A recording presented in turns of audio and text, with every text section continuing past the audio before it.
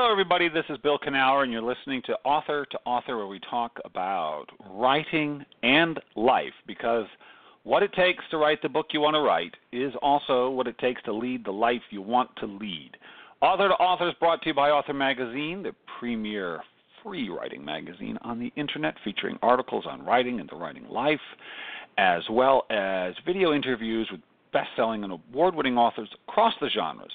Currently, my conversation with Ashley Sweeney, the winner of the 2017 Nancy Pearl Book Award for genre fiction, is up on the on Author. But our October issue is coming out very soon, and actually, my conversation for that issue will be with none other than Nancy Pearl herself, who has just published her first novel, and it's a good one. Lizzie and George. So look forward to that next week sometime. You can find it at authormagazine.org. And, of course, we're funded by the wonderful Pacific Northwest Writers Association, supporting writers from pen to publication since 1955. You can learn about the PNWA at pnwa.org. I'm going to be teaching a bit this month if you're going to find yourself at the Writers Digest Writers Conference down in Los Angeles at the end of the month. I think it's the 26th to the 28th. I will be there teaching Fearless Writing Workshop, and also a workshop on the 3 narrative arcs in every story. So if you're going to the Writers Digest Writers Conference, it's a novel writing conference, I believe. Again, it's in Los Angeles, in Pasadena. I hope to see you there. I will also be talking to the Willamette Writers Association in Portland on the 7th of November. If you're a part of that wonderful organization, I hope to see you there at the old church. And the day after, I will be teaching a Fearless Writing workshop at Tabor Space, which is not far from the old church. So if you're interested in that workshop, it'll be from 9 to 12 a.m. Wednesday, November 8th. You can go on williamknauer.com, and there's a link right there on the homepage to that workshop. So I'd love to see you there. Speaking of teaching, well, I got a good one here today. Maresha Ducharme is she's a unique combination of mystic teacher and author, and is the founder of the Snow Dragon Sanctuary. The Sanctuary is a contemplative center for all faiths and traditions. Maresha has guided and inspired countless students over many years. She's a dedicated practitioner of unity consciousness.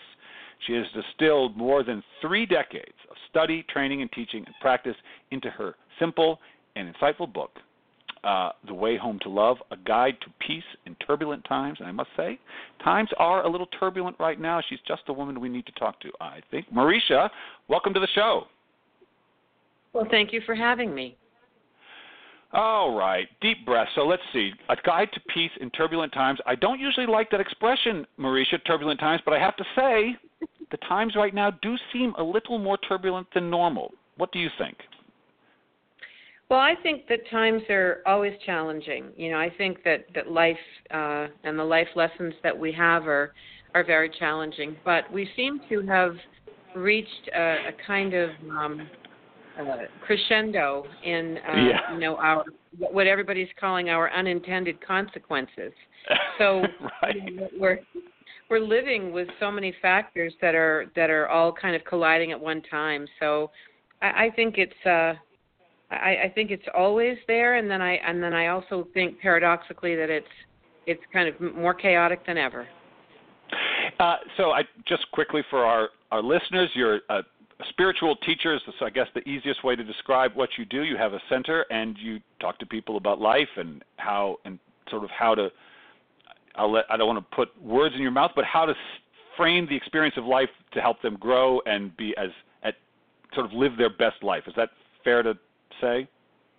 Yes. It's really about helping people and creating a space where people can enter so that they can integrate in their bodies, their emotions, their minds, and their spirit. You know, in our culture, we're very kind of outer oriented, and we're stimulated a lot. And you know, in order to kind of feel whole, we need to create time for inner experience as well. And so that's the focus at the sanctuary.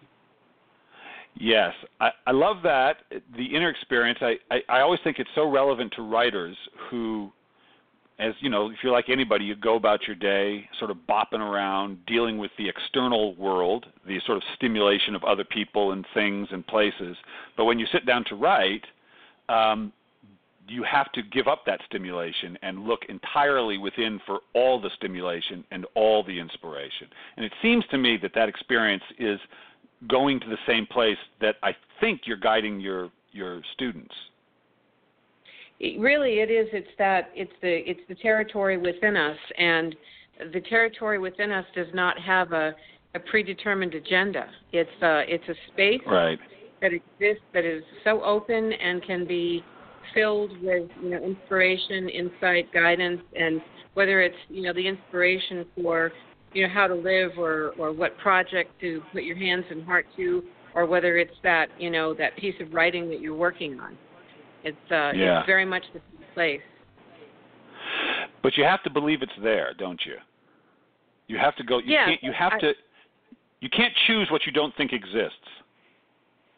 Yeah, I think that you have to give yourself to it in the beginning on faith, and just try it and create for yourself the experience. Once you've created the experience one time, even you've tapped into it a little bit. That you can tap into it again. Yeah. And when people come to you, where are they usually on their journey? How much of a shift in their perception about sort of reality do you need to help them see so that they can begin the sort of teaching that you're offering, or they tend to come to you having dabbled in a lot of sort of spiritual teachings in their life? Well, it's really, really both. I mean, people are at all different levels, and so anybody can be at any level. They can be at a very kind of novice beginner level. They might be practitioners who have been practicing for a long time, and everything in between. And so each experience is really a personal experience, and the teaching touches each person at whatever level they're at. So it's nothing that it has to be structured at all. It's just very very natural. Yeah. And the book is called The Way Home to Love, A Guide to Peace in Turbulent Times. For some reason, I've been thinking about this a lot on my own already, just kind of looking for the right language for what I talk about a lot of the times. And it seems to me you could almost exchange the words love and peace. They're two different words, but they are almost, I think, interchangeable experientially, for me anyway. Does that make sense? It does make sense. What we call peace is love, and what we call love is peace. Yes, I really agree with that. I really agree with that. The essence of love is a very peaceful place, and the essence of peace is full of love. I really agree with you. Yeah, I guess maybe the difference is that love. There is a quality of movement to it, whereas peace suggests stasis, although I really don't think it is. But love has a sense of movement towards something, whereas peace feels like rest. Does that is that kind of that's the one distinction, I guess? But they feel like the two branches off the same thing in a way. Yeah, or the two sides of the same hand. Yeah. Yeah. And really, love is, the stream of love. It's a very receptive experience that we were talking about already in this conversation, which is that vast territory within that's connected to the larger, I call it a divine current. You can call it various things, but that divine current is there for each of us to tap into. And absolutely. To be taken with that current, and then whatever happens then is a beautiful experience. Whether it's your spiritual path, whether it's your writing your book, or whether it's just living your life day to day in a very simple and good and beautiful way. When I teach writing, I talk to people about what is often called what I call the flow, and the reason, which I also like the word current, I use that very word a lot myself, because to me, when I'm in that state of flow, when I'm connected to that current, I always feel as though the current is something I am not wholly responsible for, but which I am wholly a part of. So I didn't make it, but I did allow it through and then participated fully in it, but it is providing the momentum and the direction, but I did not wholly create it. It just doesn't feel accurate.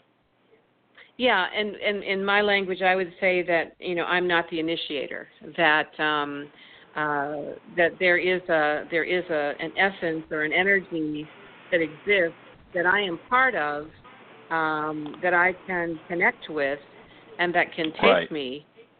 But this energy is also larger than me. Right. And it's important, I feel like, to understand your role in it. So in other words, you can't initiate it, but your role is your job, so to speak, is to connect to it. That's how you participate in it. Yes. Quieting your mind enough. Yeah, go ahead. No, you go ahead. Well, how to connect with it in some way. Yeah, we connect with it, and then the characteristics and the qualities that make up who we are as a personality can be used in various ways.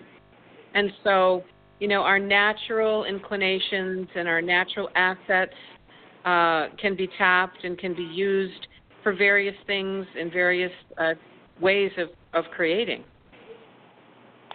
And so when you talk about personality, you're talking about, when you say your natural aspects, it's sort of, you mean the sort of unique way you are oriented in this world, that your unique set of curiosities and I say curiosity maybe can apply it in some unique way.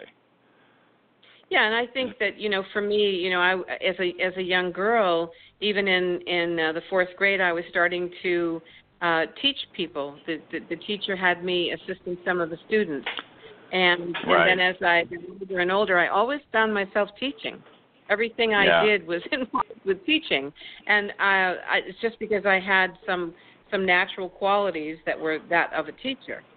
And so we're all born with certain, attributes that we use in the world.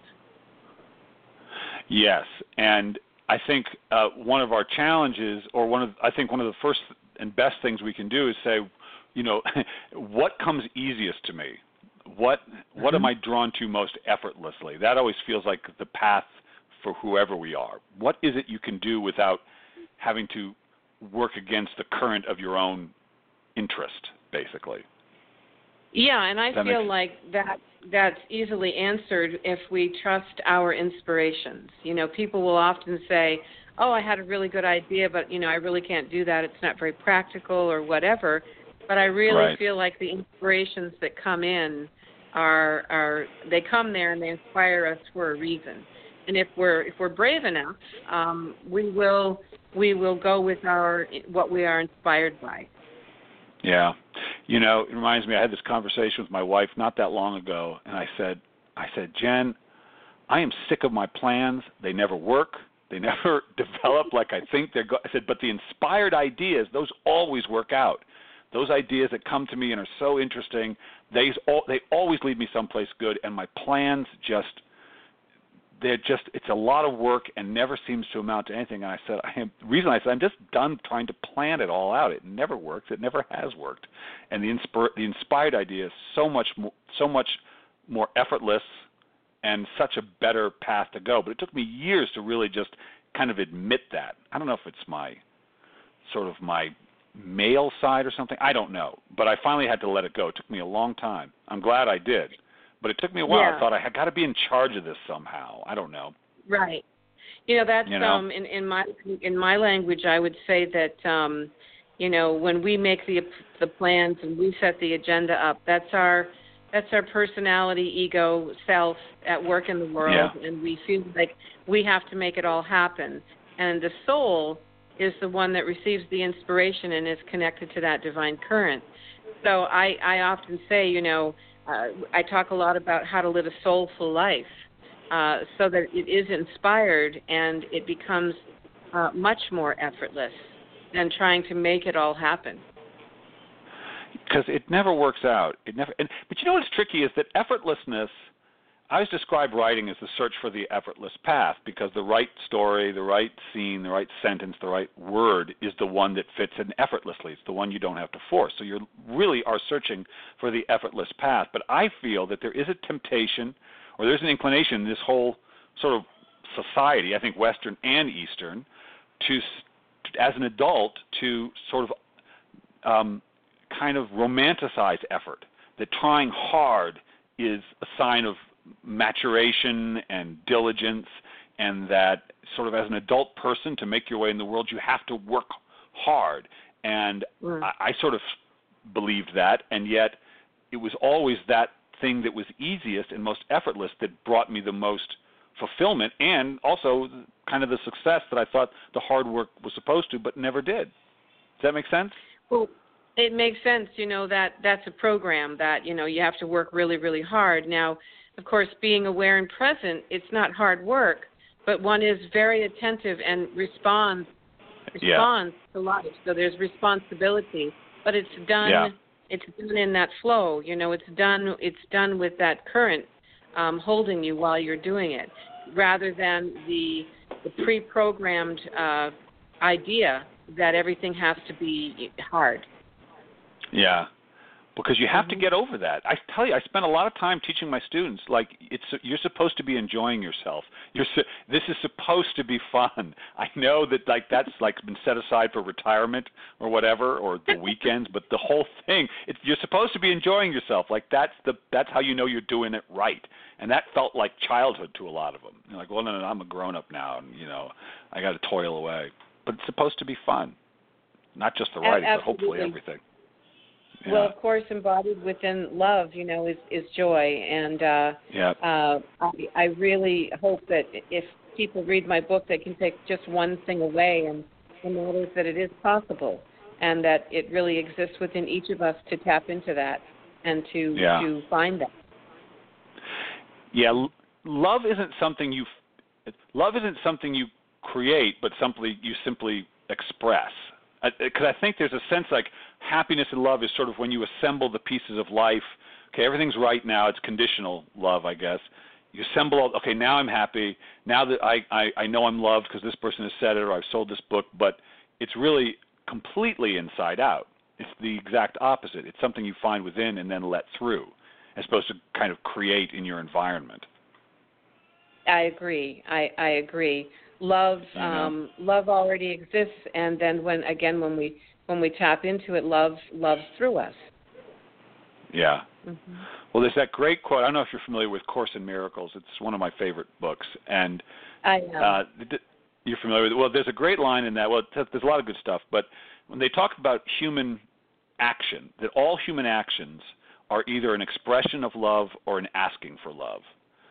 So that from a kiss to a murder, even, that everything is either an attempt to express love or ask for it, because even violence is an attempt is a sort of very extreme way to sort of try to find love in an odd way.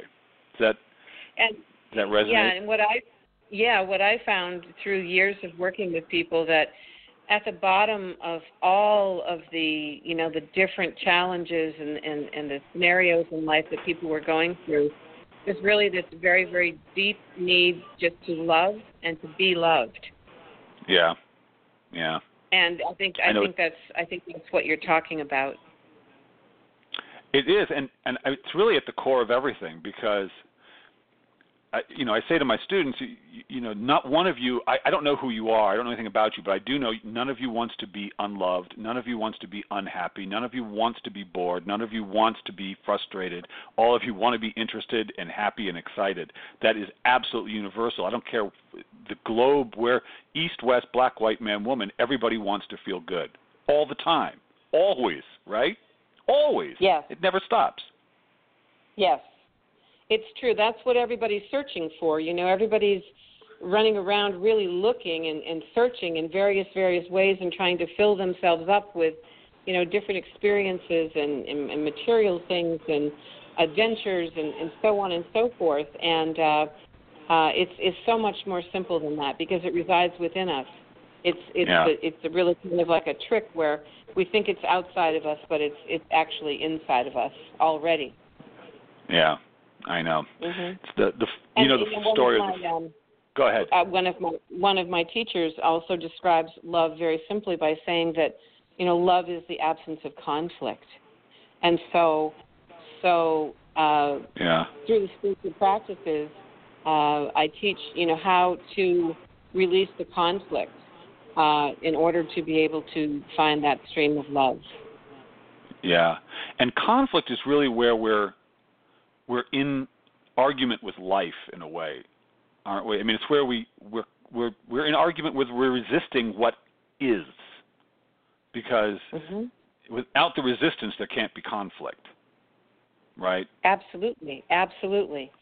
Yeah, it's resisting what is, and so in meditation we accept without trying to change anything. We accept everything as it is, and as we learn how to do that, things get easier. Yeah. Yes. And so let me ask you this. This is one.